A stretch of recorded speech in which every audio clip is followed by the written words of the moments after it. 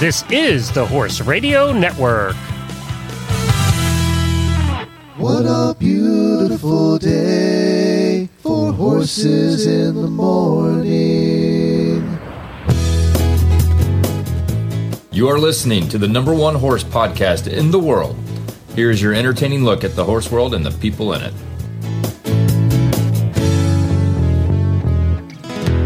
Well, good Tuesday morning, everybody. I am Glenn the Geek in Ocala, Florida. And I'm Karen Chatton from Gardnerville, Nevada, and you are listening to Horses in the Morning on the Horse Radio Network for January 11th, episode 2847. Good morning, Horse World.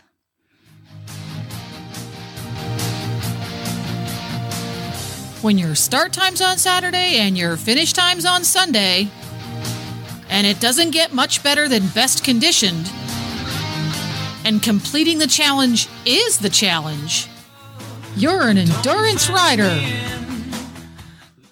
Well, good morning, everybody. Thank you so much for joining us on this Endurance Day with Karen back here. We appreciate you stopping by. Before we get into horse stuff, I need to raise a scam alert for everybody, okay?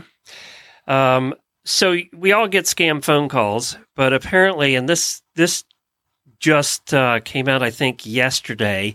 The FCC has put out another request for you not to do something. So apparently the robocallers have gone back. This one was around years ago and is coming back again. They call you once and then they hang up. So they let your phone ring once and then they hang up. Their goal is to not get a hold of you. It's to get you to call them back.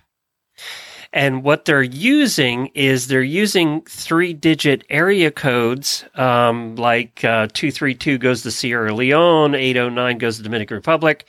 And what they use spoofing techniques to charge you by the minute for every minute that you're on the phone when you call back. Oh, boy. So it's premium charges. Not only that, it's international calling, but they also use programs like the old 900 numbers used to be, where you called them and then you had to pay by minute. That's the same here. So, wow. So if you get a call, what they're saying is if you get a call and it hangs up, do not answer, return any calls from numbers you don't recognize. Well, I think we're all doing that now. Before calling unfamiliar numbers, check to see if the area code is international. If you do not make international calls, ask your phone company to block outgoing international calls. And it says always be cautious, even if the number appears authentic. So I know you all listening to this probably don't do any of that, but maybe warn your parents, or somebody older in your life that was like worried because they got a phone call and they didn't get to answer it, So that's something to keep in mind. There's your warning for the day. They find every which way they can to. Sure they do. So, Karen, we're going to talk about your horses and what's been going on out there. But before we get to your endurance tip, and then we're also going horse shopping today, right? We are. We are going to be talking to somebody that helps match horses, prospective endurance horses, up with their new riders and owners. And her name's Aubrey Becker, and she's with Key Horse Exchange, or KY Kentucky. Horse Exchange. Yep. Uh-huh. So she'll be here, and then we're going to talk a little bit about riding in the winter and getting motivated to do that if you're not in Florida. And we have some news later on in the show, too. We're going to talk about Karen's horses. But first, I asked our auditors if they had any endurance questions, because, let's face it, it's a slow time of year. We tried to get some of the Florida people, because they've descended upon Ocala around where I live, but they're all riding today because there's a clinic going on. So we maybe next month we'll get a report from Florida, see how the season's going, because it will be in full swing by February. Yes, they've got a lot of rides going on. And here we're just still shoveling snow. Yeah. All right. So a couple of questions from auditors. Are you ready? I'm ready. Kara wants tips for moving up from an LD to a 50. So first of all, for non-endurance riders, explain that. Okay, so a limited distance ride is usually 25 to 30 miles long, and you have between 6 and 7.25 hours to complete. And then with a 50, you've got, double the distance typically. So then you now have 12 hours to finish. However, a lot of times it works out where you have a little bit more riding time because your vet check holds are going to they're not going to be as large a portion of your riding, within that window of riding time as the limited distance rides have. So let's just say you have an hour break during your LD. That only leaves you, say, 5 hours of actual riding time, whereas on a 50, if you've got an hour of whole time, then you have 11 hours. Do you see kind of what I'm saying? It's the same hold time for both. Yeah. Right. So sometimes when you move up, you don't need to worry about trying to increase your speed. You just are working on increasing your distance. And, once you get your horse on LDs and they do, one or two or a handful, they're learning the ropes. They're learning how the starts work and the vet checks and, the routine and everything. And once you and your horse get comfortable with going through that process and you feel like, you know when you come into a vet check what you're supposed to do and your horse is completing. For me, I think the big factor with moving up to whether it's distance or multi-days or whatever is you want your horse to complete the ride in good condition, but the next morning you want to have a horse that it still is sound and doesn't have any filling or swelling or soreness anywhere and has is eating and drinking and peeing and pooping and moving around freely. So for me, that's one of the big indicators. Does the rider have to be able to move around and pee and poop? No, it doesn't matter. No, the rider has things like hot tubs and ibuprofen and stuff like that. So don't care about them. Yeah. Honestly, though, you do want the rider to be comfortable I can admit there were so many rides I did where the next day I was moving like I was in The Walking Dead or something, where you had to go down all the steps backwards. So, you want to get yourself in good enough shape because a tired, out of balance rider is not going to help your horse. But well, I do have a question. So, will you do when you're let's say you've got a horse and you're getting ready for your first 50 with that horse? Will you actually do a simulated 50? Do a practice run where you do a whole 50 or not? I've never done that. Okay. Most of my rides before leading up to a 50 would be maybe between 17 and 20 miles. And I have horses that did entire careers that never did more than that on a training ride or rarely ever did more than that on a training ride. So it's just part of it is just learning to be consistent and get your horse to pace. They say a lot of the electrolytes and the sweat losses of your horse is going to occur in that first 25 miles. So if you can get your horse learning to take care of themselves on the LDs, then moving up to a 50, for me, it's never felt like it's twice as hard. It's a mental thing. Just like if you move up to 100 from doing 50s, I always try to focus on, I just need to ride to the next vet check. And then the next vet check, you don't look at the whole pie as saying, I've got this whole way to go. It's just, I need to get this far. And then by that point, I'm already going to be a quarter or a third or a halfway done. And then it doesn't seem so hard mentally, but a lot of people I know let it get in their head, and it's really moving up to 50s isn't going to be twice as hard, say, as it is getting through an LD ride. I guess the most important part is that your horse is used to, with the LDs, is used to eating and drinking while on the trail, right? That he will drink and that he will eat so he can keep his energy up for the 50. If he's not doing that well, then that's a consideration. Right, definitely. And, those are all things you can practice, on your own at home. Every time you do a ride, mimic an endurance ride and, get your trailer set up like it would be at an endurance ride. So your horse becomes comfortable with that and not everything is brand new for your horse. You want to try to get them comfortable and familiar with stuff. And that always works. And, many of my horses just started out doing 50s. Now I don't really know what I'll do with the new guy that I'm planning on getting going this year. But we'll see. All right. So another question, and this ties exactly into Well, let me ask one more before we get to that, because I have a question that's going to tie into our guest today. Okay. But before that, let's get to Aaron's, who says tips on pacing for an LD when your ambition is to be the turtle type rider. So a turtle type rider, for new to endurance people, means exactly what it sounds like. It's the one who doesn't care about winning. We care about finishing. So exactly. So again, that's all part of learning how to pace your horse. And that's where new riders these days have an advantage, because there's so much technology now that wasn't really available when I started riding. Now you've got your smartphones, GPSs, and all these wonderful apps that can tell you and even talk to you and tell you how many minutes it took for you to ride your last mile. And it always freaks me out when Jennifer and I are out, and I got the pony out and she's out, and she has her phone up. She has that app on it, and it starts talking at the mile markers. It's like, scares the crap out of me every time. It's like, who's that?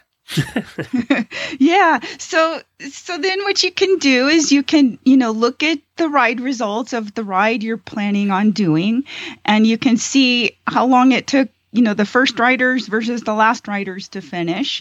Usually if you get the ride information or talk to the ride manager, you can find out how much hold time there is, and then calculate how what your average speed needs to be. Like, does it need to be 4.4 or 5.0, somewhere in that range, in order to complete in time? And you want to give yourself a few minutes at the end for a little bit of cushion, just in case, something happens or your horse takes an extra couple minutes to reach pulse criteria. So then you start practicing your training going at that type of a speed or an average miles per hour. And of course, here's where you've got to factor in the weather, the footing, the terrain conditions. If you're on a narrow single track with a lot of climbing, or a flat, good footing ride. And that's where looking at previous ride results, which you can go to aerc.org and look up ride results for previous years' rides. And it's also helpful if you can get in contact with somebody, maybe through the AERC mentors list in your region, and ask them questions about the ride you're planning on, so you can learn about it and then adjust your training and conditioning to where your horse is familiar with those kinds of trail conditions, and that you're comfortable that, okay, I know I can go ride in these conditions, and my horse can average 5 miles an hour for 2 or 3 hours.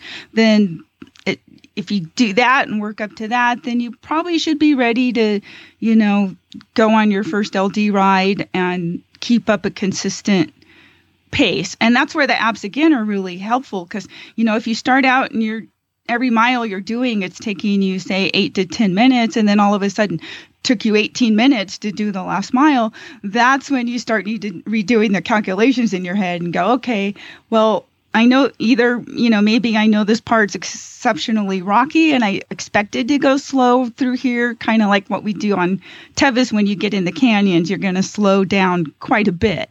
And then maybe ahead that you're going to be able to pick up some time.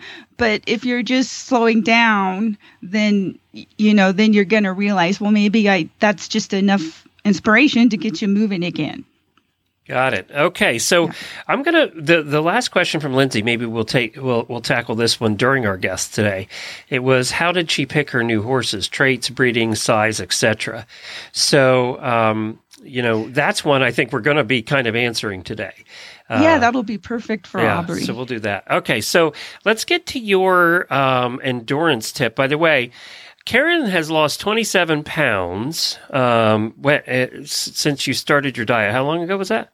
August 1st. And it's actually 28 as of this morning. Yay. So we're going to be talking about that in the post show. So you have to be an auditor to get how she lost that weight. So there you go. We're going to tease that. In the meantime, you have an endurance tip for us. Okay, before I start with my tip, let's talk a little bit about hoof boots. And I wanted to mention the boots that I've been using for many years on my horses, and they are the Renegade hoof boots. They are proudly made in the United States, come in several different colors, couple of different models, so they can better fit your horse's hoof. And that's the most important thing when selecting a hoof boot. You want one that is going to have the correct size and the correct fit and adjustments. And that's where the Renegade Hoof Boot Company does such a great job. You can take photos and drawings of your horse's hoof and send them to Renegade and ask for help with selecting the model that's going to work the best for you and the correct size, and they will help you work through all that. You can also look at their YouTube channel for just type in Renegade Hoof Boots, and there are several videos on fitting and adjusting and stuff like that, so that you will make sure your horse is comfortable and stay sound going down even the rockiest of trails. And now one thing I did want to mention that we forget to mention sometimes is they're sold individually, not as pairs, correct? Correct. Okay. So keep that in mind when you're taking a look at them. And all the right. nice thing, just one more thing, is with the colors, what I have found works really nice is if you have different sized hooves or different horses, you can do different colors so that you can always tell them apart. You don't have to actually pick them up and look at them. Especially the ones that are close, right? It would be, that's a good idea. Yeah. Yep. And they even have lime green, so you can get that too, whatever you want. Go to renegadehoofboot.com. I've been asked, how do you keep motivated during the winter when it's dark, cold, wet, muddy, frozen, there's snow piling up? And in the Northeast this weekend, it's supposed to be minus 40 wind chills. Oh my gosh. Yeah. See, then I would just say, enjoy your break, horse, and wave out the window. Go in and do your rowing and your treadmill and that kind of thing. Yeah. Yeah. So that is a good point, though. That is a good time to work on you.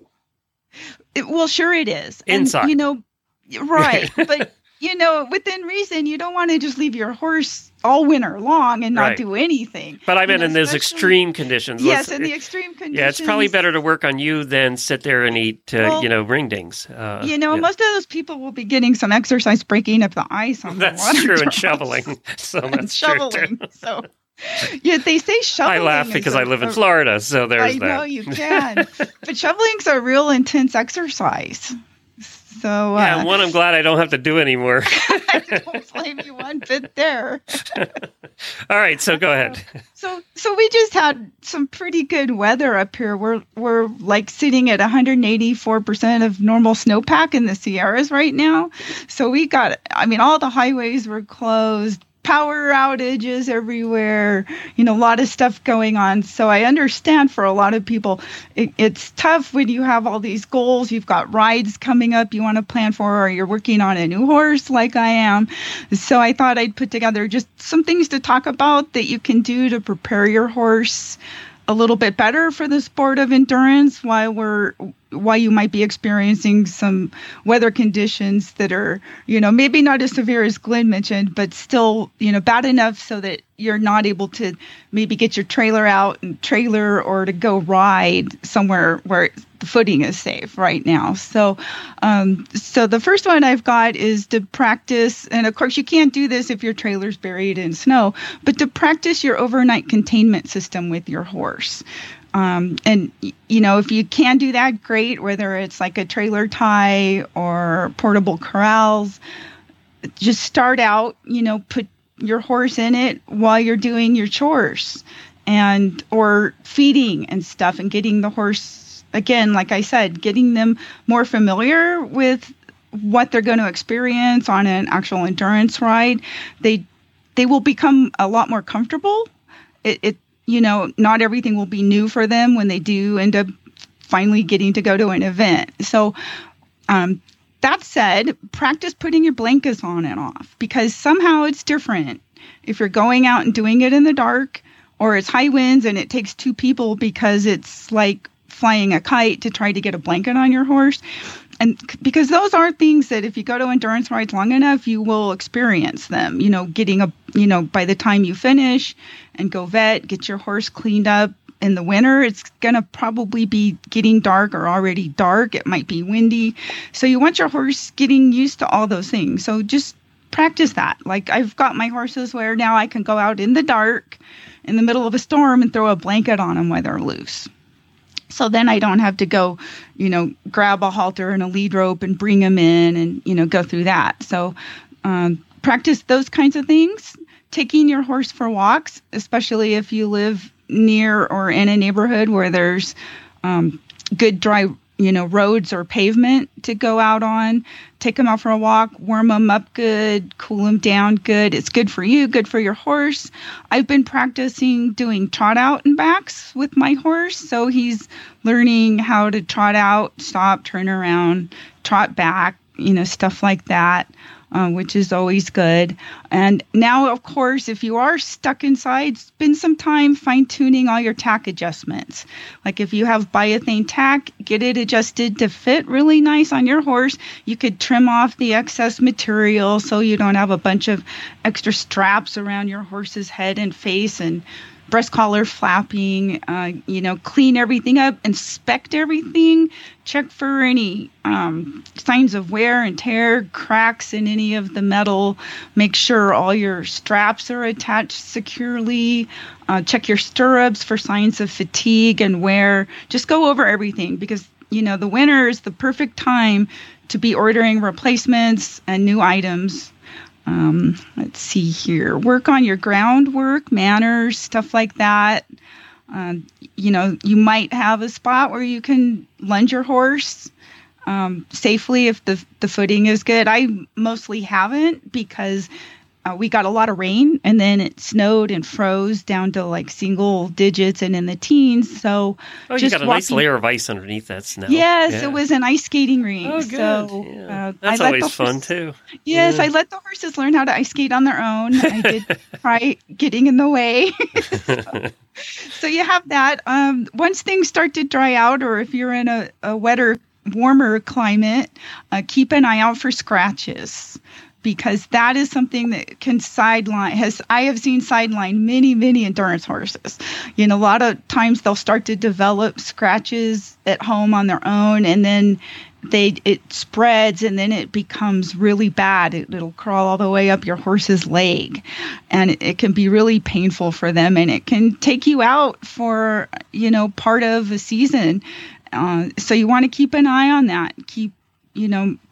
Check underneath if your horse is standing in ankle deep or deeper mud.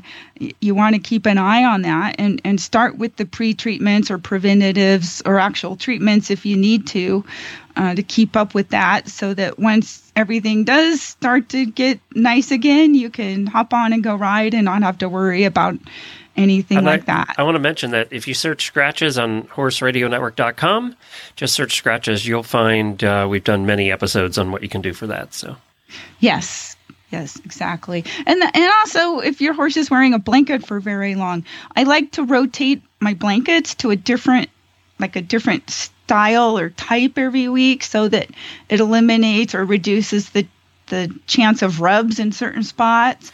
And by the way, that advice is not horse husband approved because it costs a lot more money. Well, if you have two horses, just switch them back and forth. How's that? All right, I'll buy that one. Okay, that'll work. So yeah, and you want to also keep an eye on underneath your horse. You want to keep checking your horse's body condition underneath the blankets. If they're wearing a blanket for 2 or 3 weeks at a time, you want to keep a close eye, even if you just feel underneath, and make sure that your horse is maintaining good weight. And you want to keep everything clean. My horses they've all been excellent at lying down and rolling and somehow managing to still get mud all the way up the inside of their back legs with a blanket on. Right. So yeah, you want to make sure they stay clean. So again, you don't end up getting ready to go ride, and now they've got a bunch of this scurfing and flaking and dandruff around their girth and armpits and stuff. So you want to, keep an eye on all those little things, just looking forward to the day where, the snow's going to go away. It's not going to be 20 degrees when you get up, and you'll be able to go out and ride and having a have a good time. All right, one more. We have time for one more. One more. Okay, one of the other things I've learned, I learned this when I was riding the Mustang a couple years ago. He had been desensitized to like everything, in an arena. They had gotten him used to tarps, umbrellas, just you name it. Well, we were out just riding out to the trail, and here comes this little kid on the corner, and he had an umbrella, and the kid was probably 3 or 4 years old, and the umbrella was waist high, and he came running towards us with the umbrella. Well, so then that's when I realized, when the horse knows what it is, and, it's different. So what I've incorporated. Oh, I think my pony would have been gone. Yeah, we backed up the fastest I've ever backed up. In fact, I don't think I've ever gone forward that fast on a horse. Well, first of all, having a 3-year-old run around with an umbrella is not something you think about using as a desensitization thing a lot. So it's not. So, but I've also learned when I've gone out in the dark in the winter and the wind is blowing and it's raining and I've got the umbrella. And the horses see me, and all they see is the umbrella because I've got it down at an angle to block the snow or the rain. And they're like gone, like you said. And so now I'm practicing all the time, going out, in the dark, in the daylight, with an umbrella, with a headlamp, with my dogs loose with me. So these are all things, believe it or not, if you go, like I said, if you go to enough endurance rides, your horse will experience all of this stuff eventually, because everything happens at an endurance ride. Stuff. Do you have a herd of deer that you keep around just to help them with that little problem?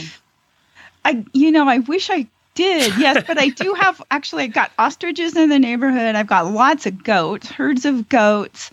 There's also, you just do what you can do. Try to. But see, that's the whole thing with an endurance horse brain. Once they see enough stuff, one new thing it's like, oh, that's just something else that's new. Mm-hmm. Right. It's not as big of a deal, so, yeah. And, all right, very good. Well, all of those were great. So thank you for bringing those up. And now we're going to continue talking about cold weather because we have Kristen coming on from Distance Depot, and she's going to talk about cold weather riding gear. Good morning, Kristen. Thank you for joining us, and I'm excited to hear about some of the new winter gear that you have at the Distance Depot. Tell me about these new tights you have. We do have some new tights, and good morning. I have we're stocking a new tight by Carrots, which is a stable temp merino wool tight. Is that the tight you're talking about? Yes. Yeah, so it's made out of merino wool, and you would think I think merino wool, of course, are sheer comfort sheepskin saddle covers. But these are a mid-weight tight. Actually, to me, they feel like a lightweight tight, but they're so moisture wicking. So even if you were to get wet, they dry super fast, and they add incredible warmth. It seems wild to me that a tight this light can provide that kind of warmth. But they are super warm, and they have the nice carrot sticks, the little silicone carrot sticks in the knee area, so you don't have a stiff suede knee patch. Oh, that's nice. It has the soft carrot sticks, which they do in quite a few of their tights. But that's a super warm tight. The price point, of course, does dictate that it's merino wool, but a really nice tight to have if you're in the cold weather, for sure. Another one of the tights that we have is the Power Stretch knee patch. It also has the little carrot stick silicone, and these are like jammies. They're so soft. They have the fleece lining, unbelievably soft inside, and, matte finish on the outside, soft and flexible, wide waistband with belt loops for a belt, if you like to wear a belt. But the wide waistband, of course, is across Carrot's line. It keeps them from rolling over, which makes them a lot more comfortable. We really like their line. And the last winter tight that we have is the Sit Tight Wimpro. Now, that tight has the outer shell will shed water, rain, snow, dirt, horsehair. So it's nice, and it also has a soft polar fleece type lining on the inside too. Little more wind protection on this type. It's probably the most, wind protectant type that we have. It also comes in a boot cut. So for those that like that boot cut style, we have that. And all of these types have a pocket for your phone, which of course is super handy since we want our phones with us.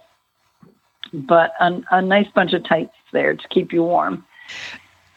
And I'm looking at, you've got several different sunglasses that are sports style, which I love those. They're great for blocking the wind when you're riding on a stormy day. Tell us a little about all those. That's funny. The sunglasses are so popular. They're protective eyewear, and they're 99% UVA and B protectant. So, but like you say, yes, blocking out the Starlight style comes all the way around. They fit nicely under your helmet, so they're super comfortable when riding. And we have them in fun colors like blue mirror and gray mirror, silver mirror, clear. I like the clear ones. Those are pretty popular too, because sometimes in the winter and the summer, the glare off of the snow, and when you're riding in and out of the woods, sometimes sunglasses get so dark, you get into the woods and you're like, whoa, where are we? But the sunglasses, the clear ones are great for that, going in and out of the dark areas and the reflection on the snow. And like you say, definitely keeps that cold wind and keeps your eyes from running the whole time. Exactly. And they're very affordable. They are, yeah. They start at $6 and they go up. We do have sunglasses for those of us who can't read our heart rate monitors anymore. So we have the mags. So down in the bottom have the bifocal with some different diopters, 1, 1.5, 2.5, and 2. So that's perfect. The sunglasses are great. Yeah, great for when you have to pull out your ride map and figure out where you're at. Exactly. That's right. Yeah, perfect. See all that small writing. Yeah. Well, Kristen, how would somebody get in touch with you? Yeah, to view all of our winter things, we have helmet covers, winter riding boots, wool socks, you name it. Just go to www.thedistancedepot.com or give us a call toll-free, 866-863-2349.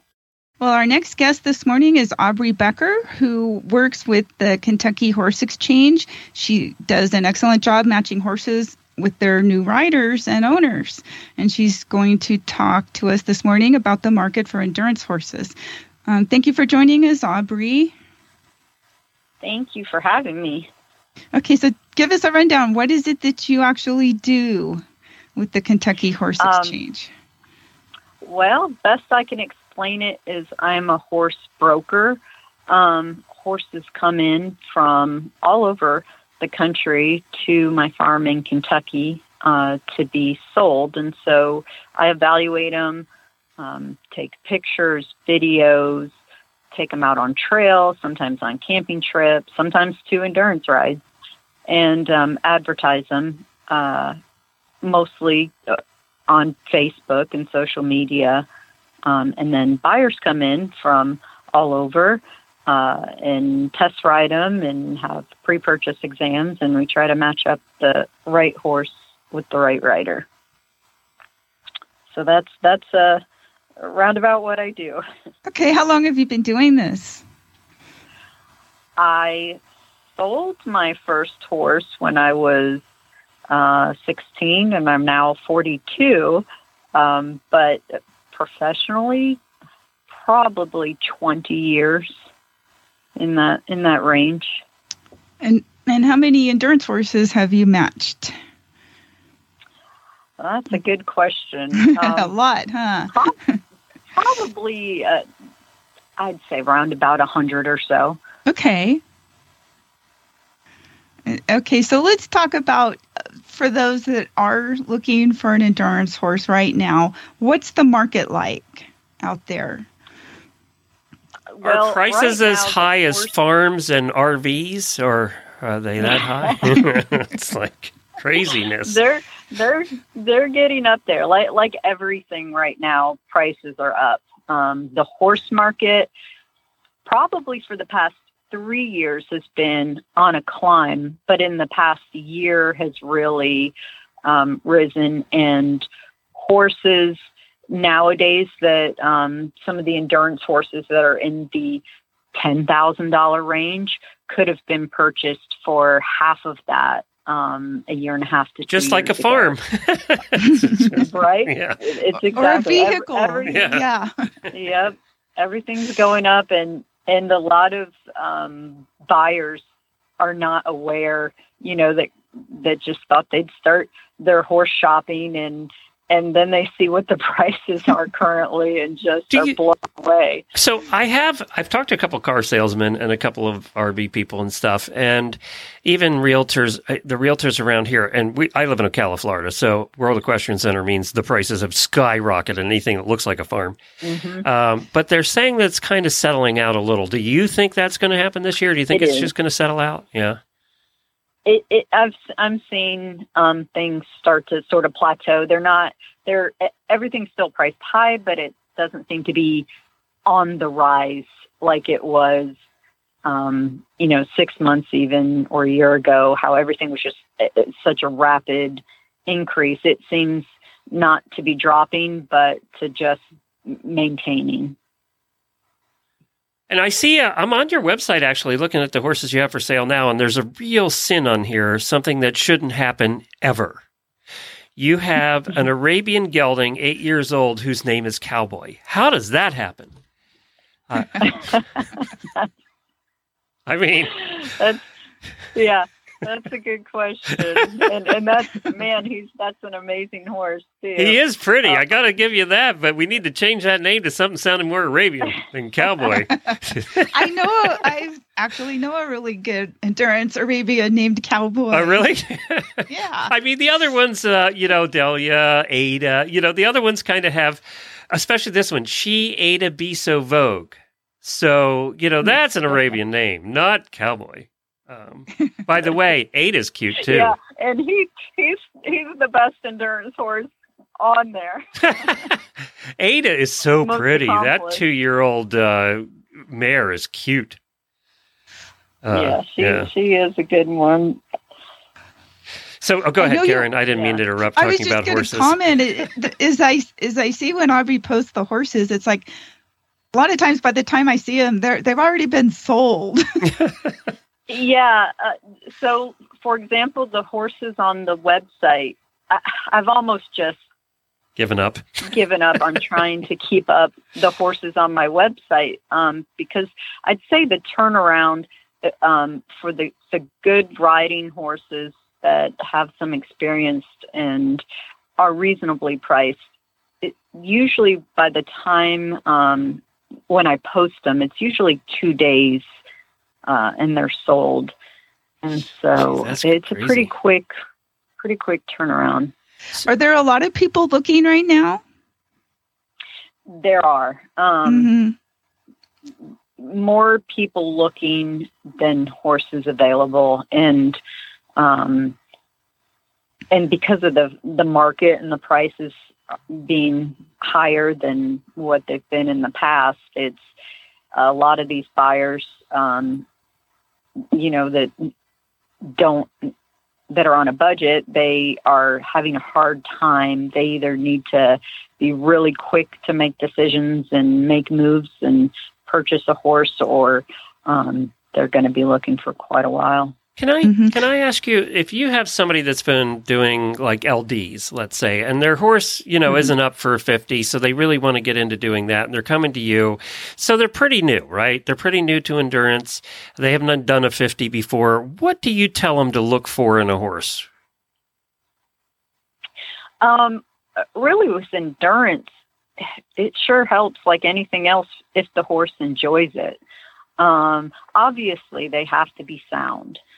But they don't have to be in this cookie cutter conformation. I find that a lot of buyers want to pick horses apart and they're looking for this flawless specimen.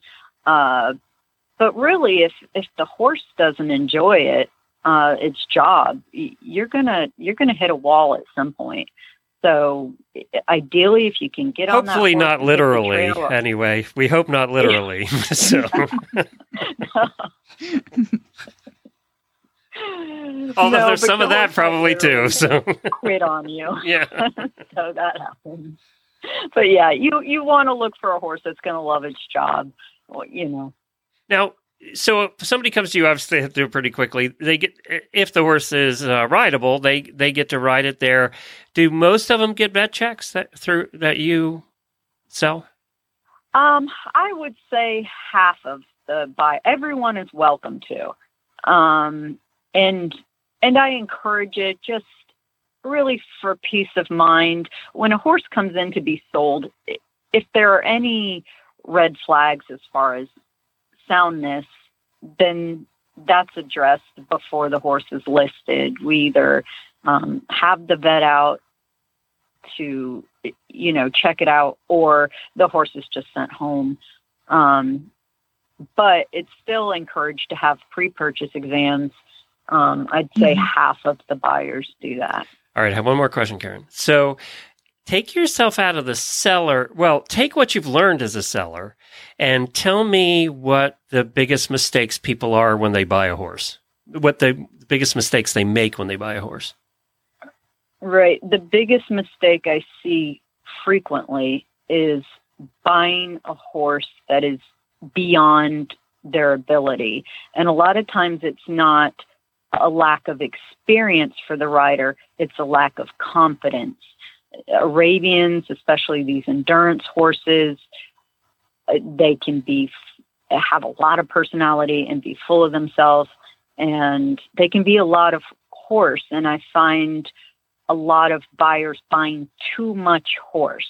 In their mind, they have these big dreams, which are great, but they really need to think about what the best horse for them would be. And so I see people overbuying all the time and passing up horses because they've decided it's got this conformation, it doesn't move exactly like in their mind they're supposed to move.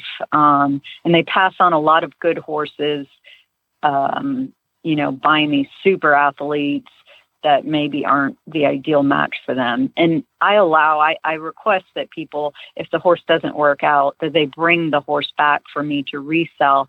And I'd say get about 6 a year that come back because they end up intimidating the rider. And it's just not enjoyable if you're going out and you're just worried about the horse spooking or taking off or whatever it might be. So finding the horse that matches your ability as far as confidence and all of that is the most important thing, I think. So if somebody is several states away from you and they're interested in one of your horses, how does that process work? Well, a lot of the buyers are sight unseen. And so I do my best with sending them as many pictures and videos and speaking with them on the phone about what their experience and what their confidence level and what some of their deal breakers are. So a lot of the buyers sight unseen, we just spend a lot of time on the phone and sending videos.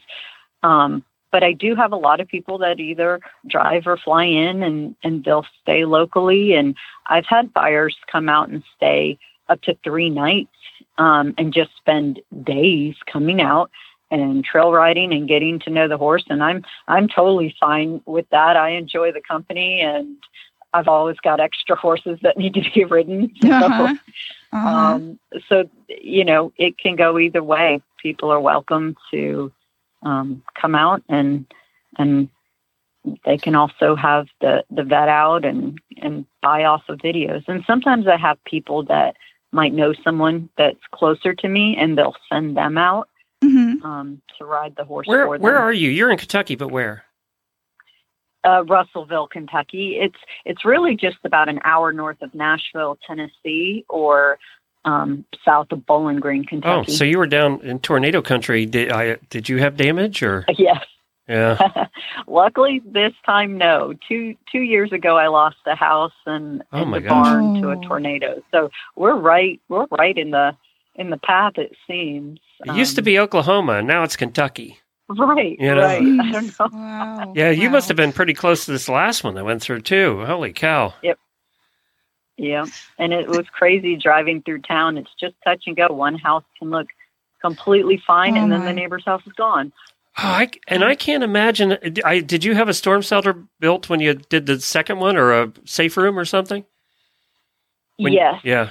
We have a tornado shelter now, and that tornado a couple of years ago, there was probably 25 horses on the farm, and they're all out on pasture with shelters. It took out all the fencing, and once things calmed down, I went walking around the farm, and the horses all scattered to different areas down in the woods and down in valleys, and not a one of them was hurt. How does that happen? It took a little while. Wow. Yeah, the farm is a little over 200 acres, so it took a little while to collect them all, locate them all, but none of them were hurt. They're all down, found their safe areas. So. Wow. Good. Wow. So if once somebody decides on a horse, I'm assuming then you have shippers that'll ship it. And of course, I'm sure that now costs more money too. Yes. Yes. I offer to help arrange shipping. Some people have a shipper in mind. Some people want to pick up the horse themselves.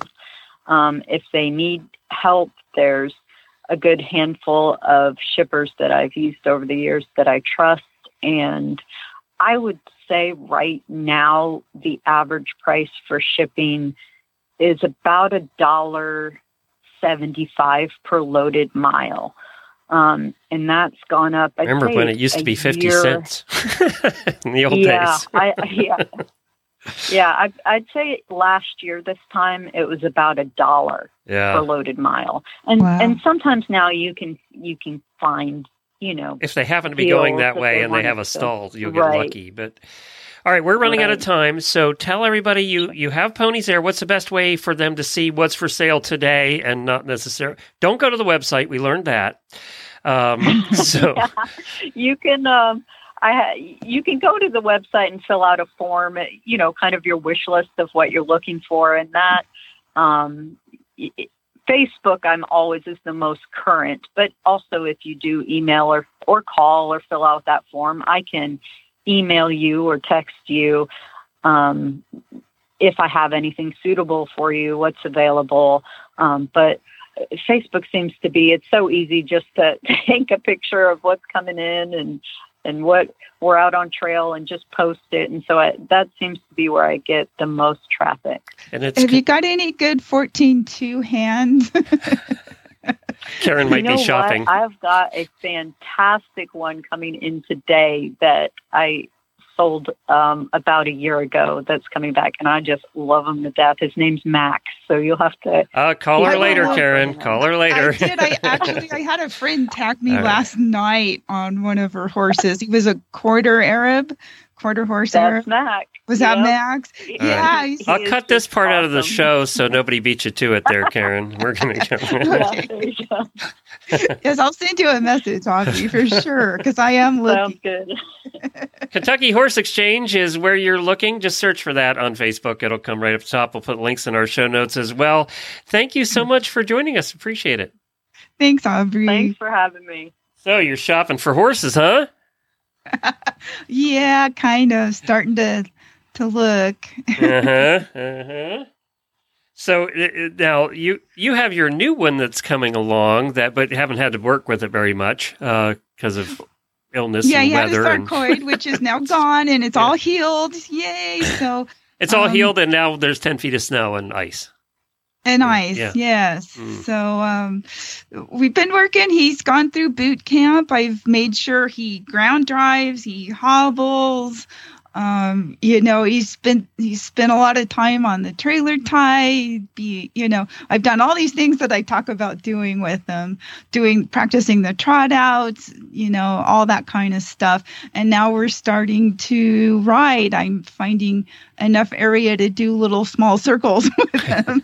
So we're starting that, and I think he'll come along really good. The other day I worked him till he had a really good workout, and put the heart monitor on him, and his pulse, I mean, like immediately was 36. So he's got good genetics.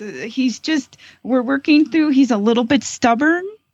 And I think that came from, 5 months of treating him where he just became wary of me. He's not stubborn. He was just pissed. It's like, well, that's it. When you have a smart horse, so I'm kind of working him through his grudge against me. And, I know he's super friendly. You just brought him bad news all the time. That's right. I know. I felt so bad for the poor little thing, but he's done that. And now he's turning, I call it the Jovi Jinx, because he's been taking down rain gutters, and he knows the hot wire fence is off. So he goes with his lips and he undoes the wire off of the fence insulators. We have a saying, damn it, Zeus. #, damn it, Zeus. That's what Zeus does all the time. Damn it. Yeah. I know. You sure he's not a Mustang? You never know. He's got that brain. Like the other day, I have a strap that goes across the front of the hay storage. And he had limboed his way underneath it, and it's only like at my waist height, and I'm only 5'1". It's amazing how I can do that. And this horse was injured. Yeah. So he managed to wiggle his way underneath, and he got in the hay, and I went out there, and I was thinking, oh, please don't turn around and try to run out of there, because he would have been stuck and maybe caused a wreck, right? But no, he's like, nope, I'm in here where there's food. I'm not leaving. So he's, he's learning, he's fitting in rather well, just like every other horse that's been here that starts getting into stuff. We have to, I used to call the barn Bo proof, because Bo would take everything apart. And so luckily Bo got the barn sort of prepared for Jovi. That's the disadvantage of having smart horses. That's a big disadvantage. Hey, before we run out of time, you have some announcements and a little bit of news too. Okay, so let's see here. Yes, we have the AARC convention coming up March 4th and 5th at the John Esquagas Nugget in Sparks, which is just adjacent to Reno, Nevada, for those that aren't sure where Sparks is. So that's the annual convention with the awards. They have a big tax sale, a lot of educational seminars and stuff like that going on. And it's a fun way to get together and learn more about the sport, and also to shop, because there are vendors in the trade show. So check that out. You can go to aarc.org and look up the convention information. And while you're there, be sure to check out the clinics, the educational information, the ride calendar, the mentor list. There's a lot of information on the AARC website. Another clinic that's coming up that I think would be fun for a lot of people is the Old Dominion is hosting an informative webinar, and it's called On How to Handle When, can I say the word, Glenn? When goes wrong and bad things happen. And that is January 18th between 7 and 9 on Zoom. So if you are interested, you can email odwebinar@gmail.com for the Zoom link. And we'll put that in the show notes too, so that you have that'll be fun. Another thing we have coming up, there are free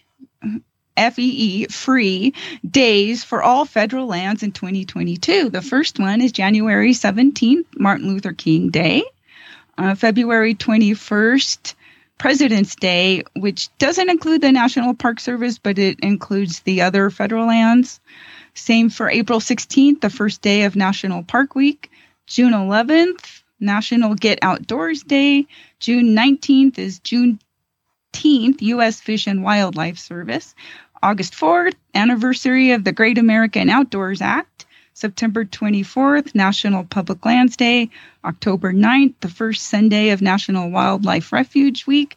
And November 11th, Veterans Day. So check that out for the areas near you that might be on federal lands. You can use them for no charge or fee that day. Take your horse out, or even just go for a hike.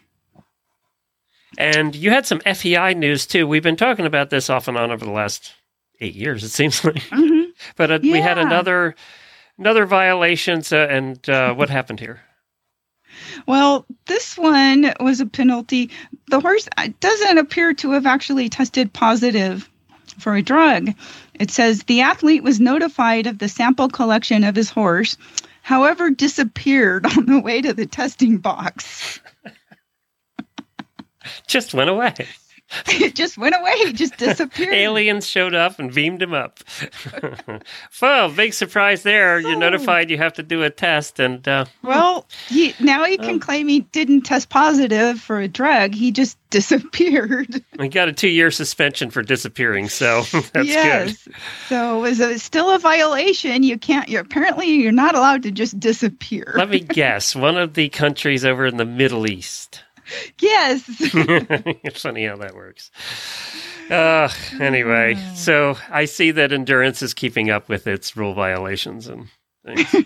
Nothing changes. Of course, they're not the only sport now. So anyway, I'm glad to see they are penalizing people. They've been kind of wishy-washy about that at the FEI. So they have to get tougher. They just have to. But how does a horse disappear?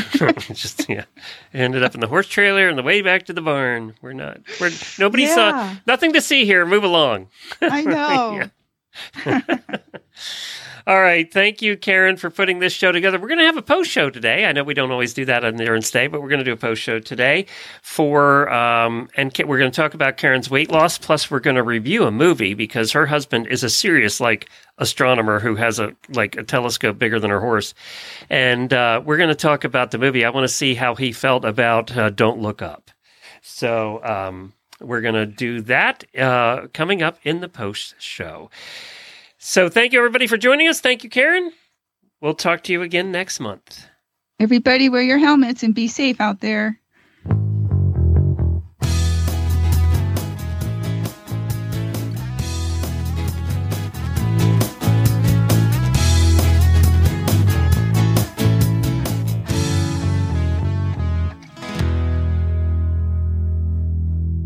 All right, we're in a post show with the auditors, and I just saw your note, so we'll record the Renegade ad and I'll stick it in.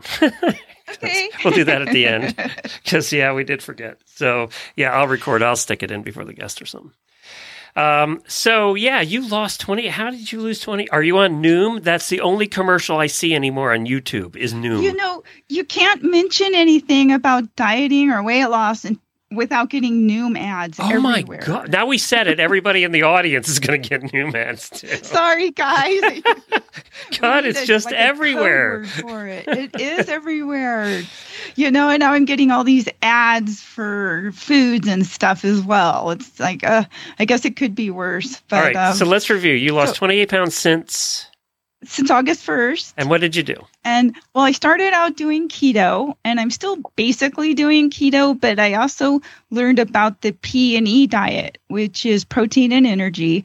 It's basically keto, except with a little bit more protein and a little bit less fat, which works better for me because I've always had trouble with the additional fat that was required to meet my numbers every day.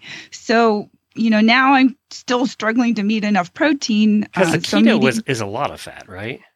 Basically. It is. Yeah. And it was more than it just didn't, it worked for me for the first 3 or 4 months, but now I've been kind of transferring over, and with the, trying to get a little bit more protein works a lot better for me. I just need to eat, more meat sources, and I'm also eating a lot more vegetables, a lot more like salads every day or twice a day with whatever meal.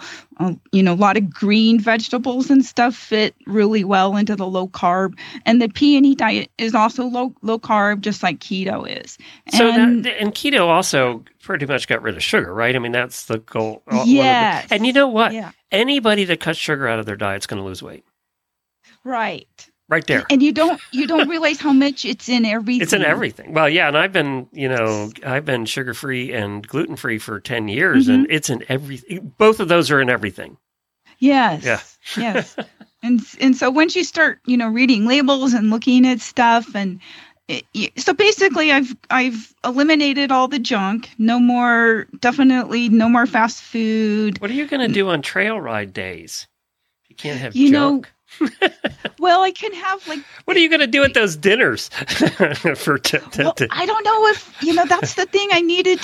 I wanted to check in on what are ride managers doing with the whole COVID thing going on, because they stopped doing a lot of the community dinners and stuff. Oh yeah, during last year. Because so heck, even the buffets around here are back to normal. Are they? Yeah. So nuts, I can bring nuts and stuff to eat. And I always found when I was riding for hours and going to rides, I never had to worry about my weight. And and then COVID came along and everything just. I know I'm not the only one that started putting on weight. COVID-19. Yep. They say a lot of people started gaining about 1 to 2 pounds a month. So after a year or two, that really adds up. And well, congratulations. Good job. Thanks. Yeah. And, my main goal is I just wanted to fit in my saddle. And your clothes. That's the other thing. That was it. But, and there are a lot of good resources out there. I joined the Carb Manager app, and you can enter and actually scan in your actual foods that you're eating and keep track and learn where you're deficient possibly on some things. What's it called? And once Carb Manager. CARB Manager. Uh-huh. Okay. And it's free. You can also join the the paid version, and they've got tons of recipes on there, which have been really helpful for me. I know a lot of people think keto just is eating bacon and butter, right? Yeah, pretty much. I haven't had bacon for months. And I rarely use butter. I've switched over to more or less olive oil or coconut oil. And don't they do a lot of seafood too? Isn't that? Yes. Yeah. I was just going to say, I eat a lot of seafood. Yeah, and I don't like seafood, so that's out. Salmon, chicken, pork, beef. Cheese. You get to eat all the cheese you want. You can, but again, because I switched a little bit over to getting a little more protein and a little less fat, I'm not eating as much of that as I was. Because before I was like, yahoo, I can put cheese on everything. Isn't avocados another thing because it's so high in fat? Yeah, but it's a good fat. and so, I just try to eat maybe half of one every couple days. And that's been working. You know what I don't like about the keto diet? I am a potato. I love every kind of potato there is. I know. It's hard, isn't it? I miss the potato. But I've had a couple days where I'll make homemade French fries and I can eat about 8 of them. Who eats 8 French fries? I do. Well, nobody eats 8 French fries. Because I'm looking at that saddle going, I want to fit in that thing by spring for sure. Actually, I'm fitting in it now. So, yeah, the Horseful has appreciated me losing congratulations on that. Thanks. All right, now let's talk about this movie. For those that don't know, Karen's husband has an observatory in the house. I mean, a really big-ass telescope, right? It's not actually in the house. It's in the observatory. Out on the property. On the property. And it's a big I mean, one that you would see at a museum, if you go into town at the Science Center, it's... Yeah. He has the dome and the whole thing, right? Well, it's... Yeah, and the lid slides off. Yeah, that's what I mean. So that makes him a serious. And he probably spends more on his hobby than you do yours, actually. Right, yeah, probably this year, yeah. Probably so. So, now, did you guys watch the movie Don't Look Up, which is on Netflix, right? I think it's Netflix. I'm pretty sure. We did. We watched it the day All right, it came that's out. Leonardo DiCaprio, and it has Jennifer Lawrence in it. It's kind of a spoof on the world's going to come to an end from a great big asteroid, and nobody's taking him seriously. And it's who else is in that movie? Who plays the president? Meryl Streep plays the president. Yeah, Meryl Streep. Who I just wanted to slap through the entire thing. But she was good. So did you watch the whole thing? I watched about 30, maybe 40 minutes of it, and I had to bail. I know I'm going to get hate mail. Send it to Jennifer at horseradionetwork.com. She'll throw it away. Leonardo DiCaprio is not my favorite. And actually, I love Jennifer Lawrence and Cate Blanchett's in it, but it just seemed like everybody was kind of doing this movie and they weren't really into it. Okay. What did you so think? You missed the ending with what happened to. I know. Well, we're not going to give any spoilers tomorrow. away. So, Okay. but what did you think about the acting? Am I the only one that thought that? Well, it was a Netflix movie, so I didn't have the Yeah, same but look at these expectations. names. I know I called it an A-list apocalypse. It pretty much was. It pretty much was. Yeah. It was just, I think everybody wanted to be in the movie to say they were in the movie. And yeah, they were making fun of, the basically it was sort of a parallel storyline, kind of making fun of where we're at today as a society with everything that's going on. Yeah, they just used an asteroid instead of the asteroid, and that. Okay, so what I want to ask you is, was your husband looking at this whole thing going, that never happened, that never happened, that never happened, that never happened? Well, not really. I mean, I don't think anything like that's really going to happen in our lifetimes. But I mean the technology involved in seeing it and all of that. Was he picking that apart? Not really. They didn't do. I didn't hear him grumbling too awful much. Oh. Like in some movies are really bad, and then others are better than others. But they didn't get into a lot of detail about it. No, it was mostly about the whole scenario around what would happen. Exactly. And I know he went into it knowing it was a work of fiction and not, that it was kind of a spoof type movie, and not to take it seriously. It was definitely that. Yeah. The good news is, well, good or bad, however you look at it, is other countries around the world have been working on their, I guess you could call it a quote unquote space force, where they are building weapons and other things that are being launched into orbit. Yeah, I just couldn't hang. I know people love that movie, but I couldn't hang. Okay, so we know that hopefully by the time something like that does come towards humanity, we will actually deal with it, and we won't be putting our heads in the sand. And so I know Hollywood's going to have a little bit more extreme view on things than maybe the mainstream population in the United States. So they're I don't know. Do you think people have been in denial and kind of over the whole pandemic, Glenn? What do you think about that? I think maybe why I had to quit was everything looked like it could happen the way they did it, and it was a total parody. I mean, it was almost Benny Hill version of it was really, and maybe that's why I had to quit. It was like, oh God, I felt like we just lived through it the last 2 years, and it was almost too soon. Okay, so for those that don't know, when it gets to the credits, keep watching. Okay. All right, there you go. Keep watching for like 10 more minutes. It seemed like forever. And you need to go back and watch that part, Glenn. The end? Got to watch the end. I can just fast forward to the end? I've probably seen enough that I could guess what happens in the middle. No. So. You probably can guess the middle part, but the end might surprise you a little bit. Okay. I mean, you might laugh at it anyways. But yeah, watch at least the last 10 or 15 minutes. And I also think the characters just didn't quite, I don't know. There was something, there was something, I don't know. But I was anxious to hear your opinion on it and see what that was. All right. Well, thank you, everybody, for joining us. What's today? Today is Tuesday. Jamie and I will be back tomorrow.